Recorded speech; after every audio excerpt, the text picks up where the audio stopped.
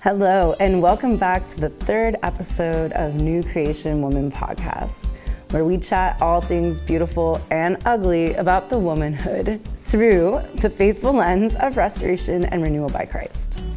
So we opened up this series with a focus on biblical femininity, and we explained the Hebrew term for woman used in Genesis as their kenegdo, and explored the controversial concept of biblical submission. So if you missed any of those episodes, be sure to go back and check them out. And if you haven't done so already, please subscribe to our podcast wherever you are listening from. We are available on YouTube, Apple, and Spotify. So wherever you're tuning in from, just take a moment now and give us a 5-star rating and written review. That will help us reach more ears that are willing to hear and hearts that are willing to receive. It really helps us further our reach and our work for His kingdom here on earth. So this week, the Lord put it on my heart to discuss something that is sometimes seen as controversial, often misinterpreted, and overlooked by modern society.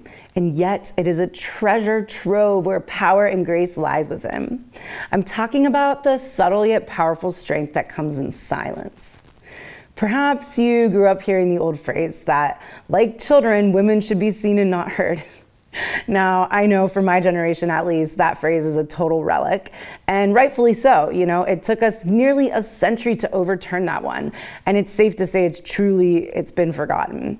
However, when silence is used as a power, as a conscious act of self-control, not because we are simply being told to, or, the subject of neglect or even abuse, but because we recognize that it can be an opportunity to save our energy from lashing out, to keep our peace, and to navigate a situation that would otherwise quickly escalate out of control and into scenarios we would likely regret. So this is the type of subtle power in maintaining composure and grace that I want to look deeper into with you today. I think one of the most obvious examples of this in my daily life has come from social media and whether or not to engage. I use it as a platform to get God's word out and often get some lashback for things that I share, even from Christians. People can say the rudest things from behind a keyboard, and I'm sure you've probably experienced a keyboard warrior attack or two yourself. The issue is, I never want to become so worldly that I'm afraid to call out evil when I see it. And I'll never fear the hate of this world more than I do allowing souls to end up in hell because of my silence.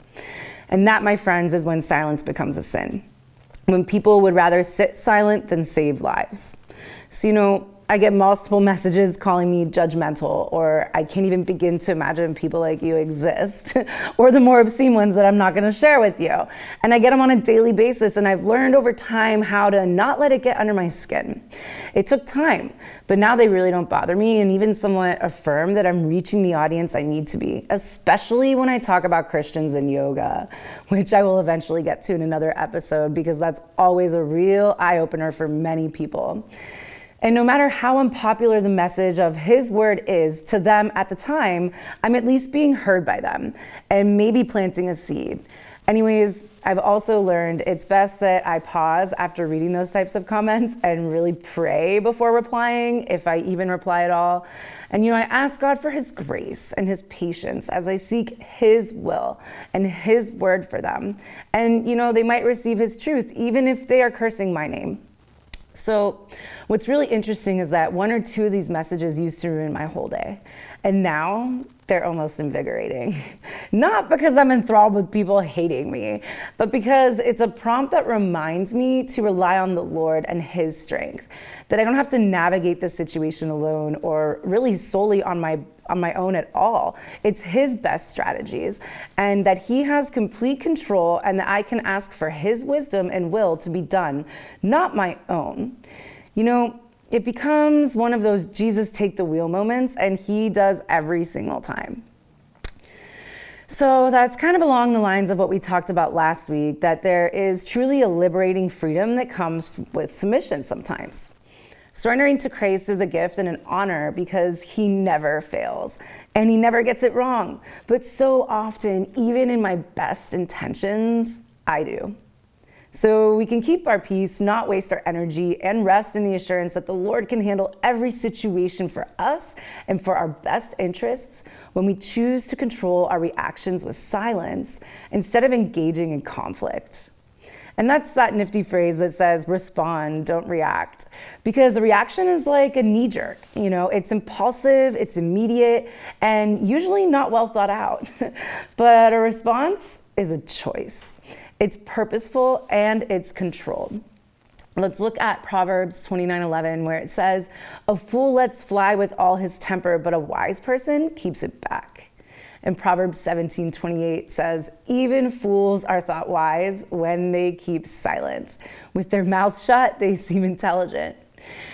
I can tell you that I have not always been so mindful about when I speak, and it's landed me in a lot of unnecessary trouble throughout the years.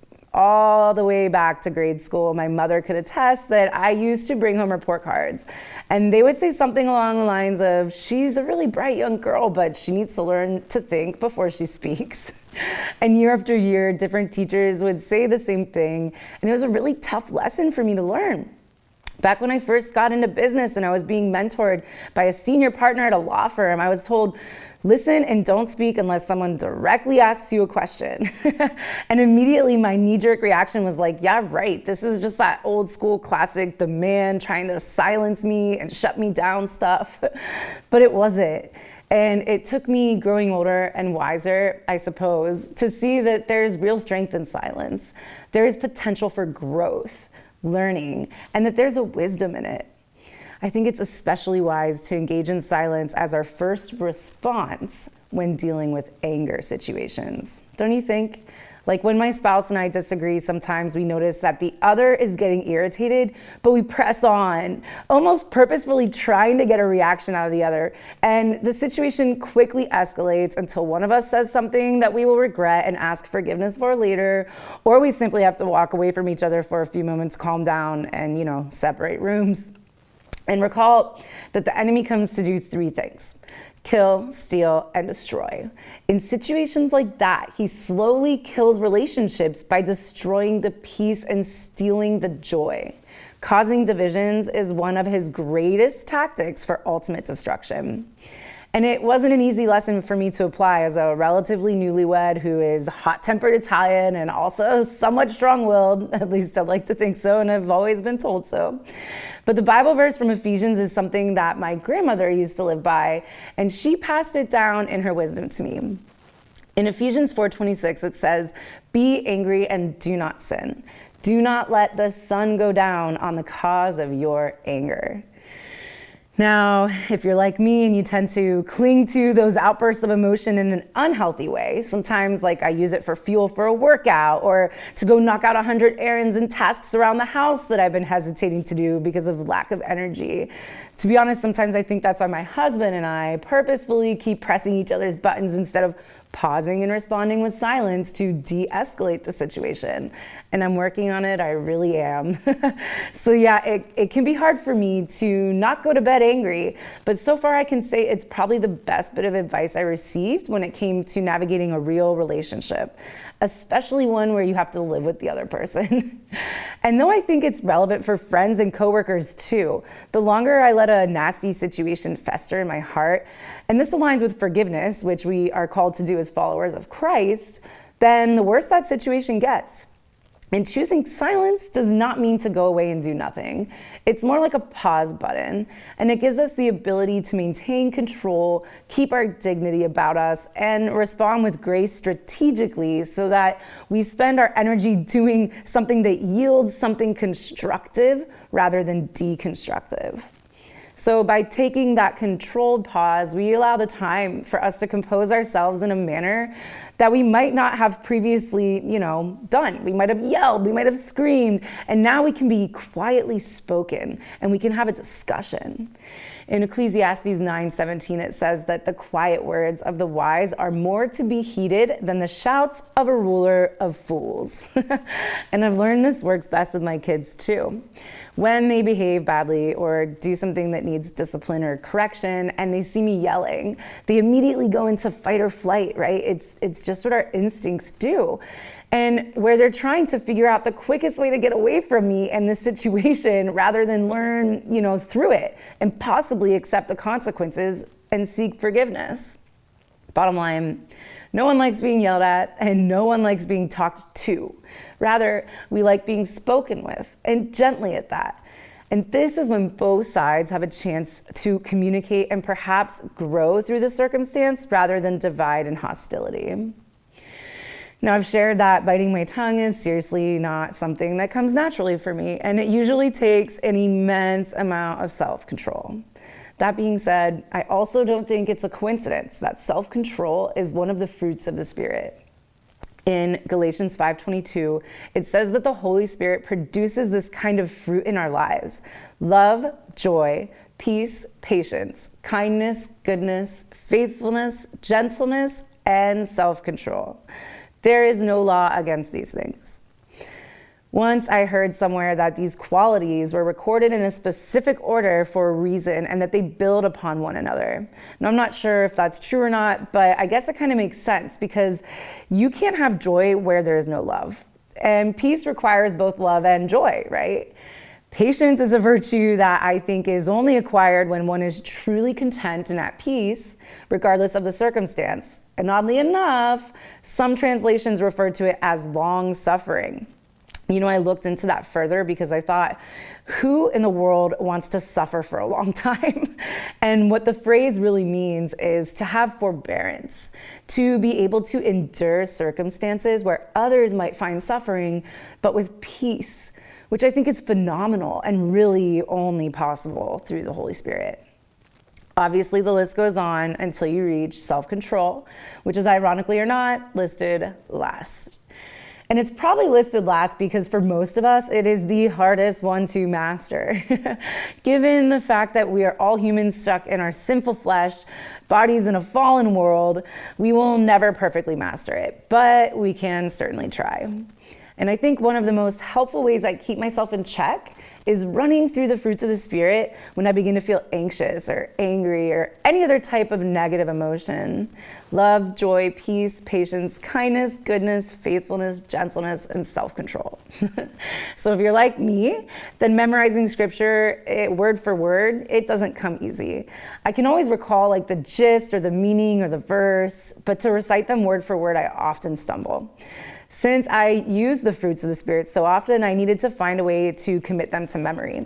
So back when I had a matching family t-shirt business, I did design a little baby onesie with all the fruits and the parents' matching shirt that said, "You will know them by their fruits." And so I memorized the names of the fruits of the Spirit by designing and redesigning those cute little fruits over and over again. However, I found something that might be able to help you.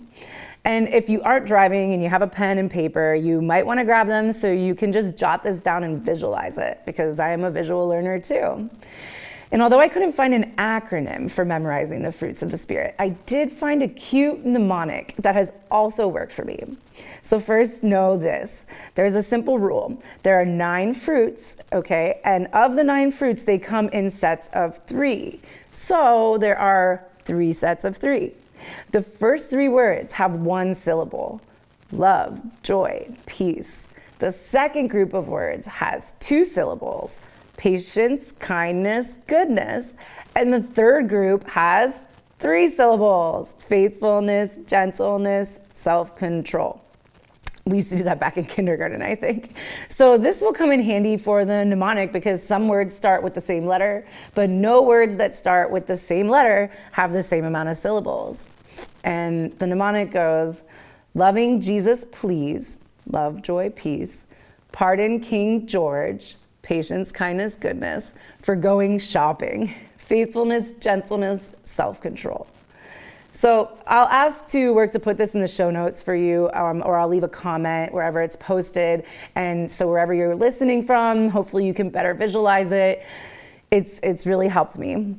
And you know, emotions, they're not supposed to drive the wheel in our lives. We are to maintain self-control in those heated moments. And sometimes running backwards through that list of fruits helps me too. For example, if I feel like I'm losing self-control over something, I can say, okay, what am I not particularly feeling gentleness towards here? Which is basically just my nice way of saying, why am I so furious right now? And what do I need to be faithful about despite maybe wanting to be a bit more selfish? Then move on to how can I respond with goodness and kindness and mindfully practice patience in the situation. Do you see how I'm just moving backwards in that verse through the list of the fruits of the Spirit?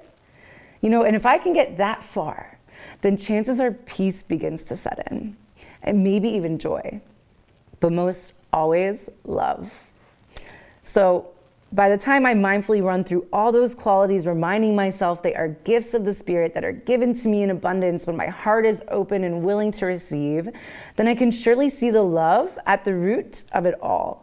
And suddenly the situation has calmed. I've become more calm and I can gain control over my atmosphere in any situation and proceed with peace and grace and self-control. We can do extraordinary things when we lead from love. And if you remember last week, we spoke about how the biblical authors did not view love as an emotion, but it was an action verb. Love is something that you do by committing to prioritize to another's well-being over your own. Like Christ so loved us, he gave his life. And this is to be how we live. This is how we live out our faith in every relationship that we have and every interaction that we have with others. With love as the core principle of everything, we can best imitate Christ. I was reading in the first book of Corinthians and I saw something really interesting. For the first time, this verse that I was familiar with just kind of resonated differently. Don't you love when the Holy Spirit guides you to fresh revelation in his word? And it was from chapter 4, verses 20 through 21. And it says, "For the kingdom of God is not in the word, but in the power. What do you want? Shall I come to you with a rod or in love and a spirit of gentleness?" And this was Paul talking to the Corinthians after they had strayed away from the core principles and foundations that he laid when he founded the church in Corinth. And instead of coming to them with a rod for correction, he said that love and the spirit of gentleness was where true power was coming from. For the kingdom of God is not in word, but in power. And I can see the correlation directly between the power being in love and the spirit of gentleness and not in the rod. So in the context of what we're talking about right now, there is not true power in yelling. It's in silence and in gentleness. Then love can flourish and true power will ignite. Flowing through the fruits of the Spirit as a checklist and operating from love at the core is one of my most favorite life hacks and faith hacks, which simply means how I find and live out my faith in my daily situations. Biting my tongue might not be one of my favorite faith hacks, but it certainly has proven fruitful. And if you have any favorite life hacks or faith hacks, I would love for you to share them with us. Just drop a comment or leave a message wherever you are listening from, and you can always find me on Instagram at Mrs. That's MRS.MichelRusso, MICHALRUSSO. I'm very active there. And biting our tongues is not just a fancy figure that makes us seem intelligent and graceful. Rather, it is necessary because our tongues carry real power, and they can be really dangerous. When it comes to the power of the tongue, I don't think anyone quite drives the point home as well as James did. In chapter 3, verses 2 through 10, he says, "For we all stumble in many ways, and if anyone does not stumble in what he says, he's a perfect man, able to also bridle his whole body. If we put bits into the mouths of horses so that they obey us, we guide their whole body as well. Look at the ships also.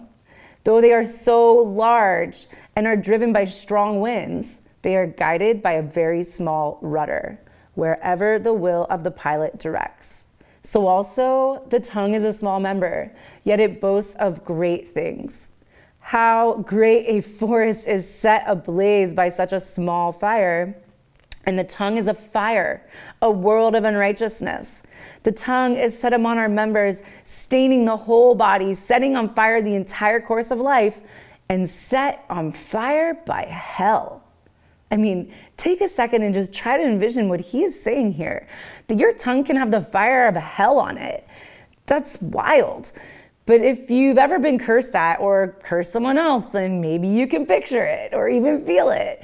Another coincidence that may not be such a coincidence after all is the word curse. We use it to describe an obscenity, but actually, when we speak those foul words over someone, they can become a curse. Some can happen unknowingly, like when a small child gets told that they're never going to be any good at something. That is a word curse. And believers can, bind and break word curses spoken over us in the name of Jesus because he has given us that authority. However, there's another reason we should be so careful with our tongues to guard them and control the words we say. And sometimes activate that gift of the fruit of the Spirit and practice self-control by just keeping our mouths shut. So beyond just the subtle power of silence and keeping our peace while maintaining dignity and self-control, our tongues carry a very real and not so subtle power when they speak words. Proverbs 18:21 says, "Death and life are in the power of the tongue, and those who love it will eat its fruits." Death and life in our tongues. Jesus is revealed to us as the Word made flesh. In John 1:14, it says the Word became flesh and made his dwelling among us. And in Genesis 1, we see that God spoke the world and all of creation as we know it into existence. And in Genesis 3:1-21, he also spoke death and judgment in the fall of man and humanity, original sin. But think about this for a moment. The Bible also says that God created us in his image. We spoke about that in depth last week, and that we are therefore his image bearers. So this means that we also have power in our words. And what does it mean when it says those who love it will eat its fruits?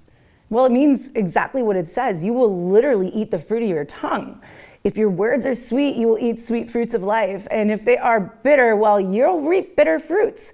And if you allow, yourself to give or to vent anger and engage in gossip or spread lies, you will quite literally soon find yourself eating your words. And one funny thing about a word spoken is that once it leaves your mouth, it can never be taken back. And that's another reason we should really pause and take silent moments before reacting. Jesus said in Matthew 15:11, "It is not what goes into the mouth that defiles a person, but what comes out of the mouth, this defiles a person." And in James 3:8-10, it says, "But no one can tame the tongue. It is a restless evil and full of deadly poison. With it we bless our Lord and Father, and with it we curse men who have been made in the likeness of God. From the same mouth come both blessing and curse." If we can't speak life or love with our tongues, then we are best to keep them silent. But in the contrary, when we can speak life and love, we really ought to. Proverbs 12:18 says, "There is one whose rash words are like a sword thrusts, but the tongue of the wise brings healing." Our tongues can bring healing and comfort and joy. Wouldn't you like to be thought of as that girl? Anyone who fights depression, and every time you speak to them, they're just miserable. They never have a good thing to say. There's this old saying, and I was told this as a teen by one of my girlfriend's mothers when she caught her sneaking out after bed, and I remained there too scared to crawl out of the window of someone else's house. And she said, I'll always remember this, "Misery loves company." And it really stuck with me ever since. This mother was so disappointed in her own daughter's disobedience that she warned me with like a harsh life lesson using her own daughter as the example. And she was right. In 1 Peter 3:10, it says, "Whoever desires to love life and see good days, let him keep his tongue from evil and his lips from speaking deceit." I desire to love my life every single day. And I want to see those days as good no matter what happens, because I believe that in all things, God works for the good of those who love him and who are called according to his purpose. That's Romans 8:28. So to sum it all up, if I can't speak life and love, then I'll remain silent.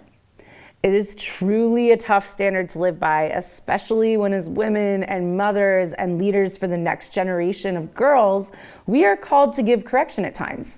But we can handle it with grace and just a little bit of salt. Like it says in Colossians 4:6, "Let your speech always be gracious, seasoned with salt, so that you may know how you ought to answer each person." And remember, in any situation, we can always pause, pray, and ask God to help us respond in a way where we are striving for the righteousness of Christ. James 1:19 through 20, let every person be quick to hear, slow to speak, slow to anger, for the anger of man does not produce the righteousness of God.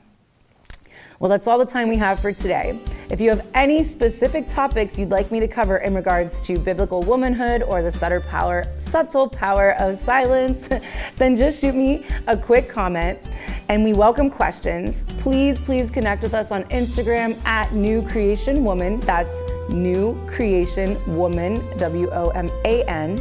We check it multiple times a day. And again, I'd love to hear from you. In the meantime, may his peace and grace be with you wherever you go. Amen, sisters.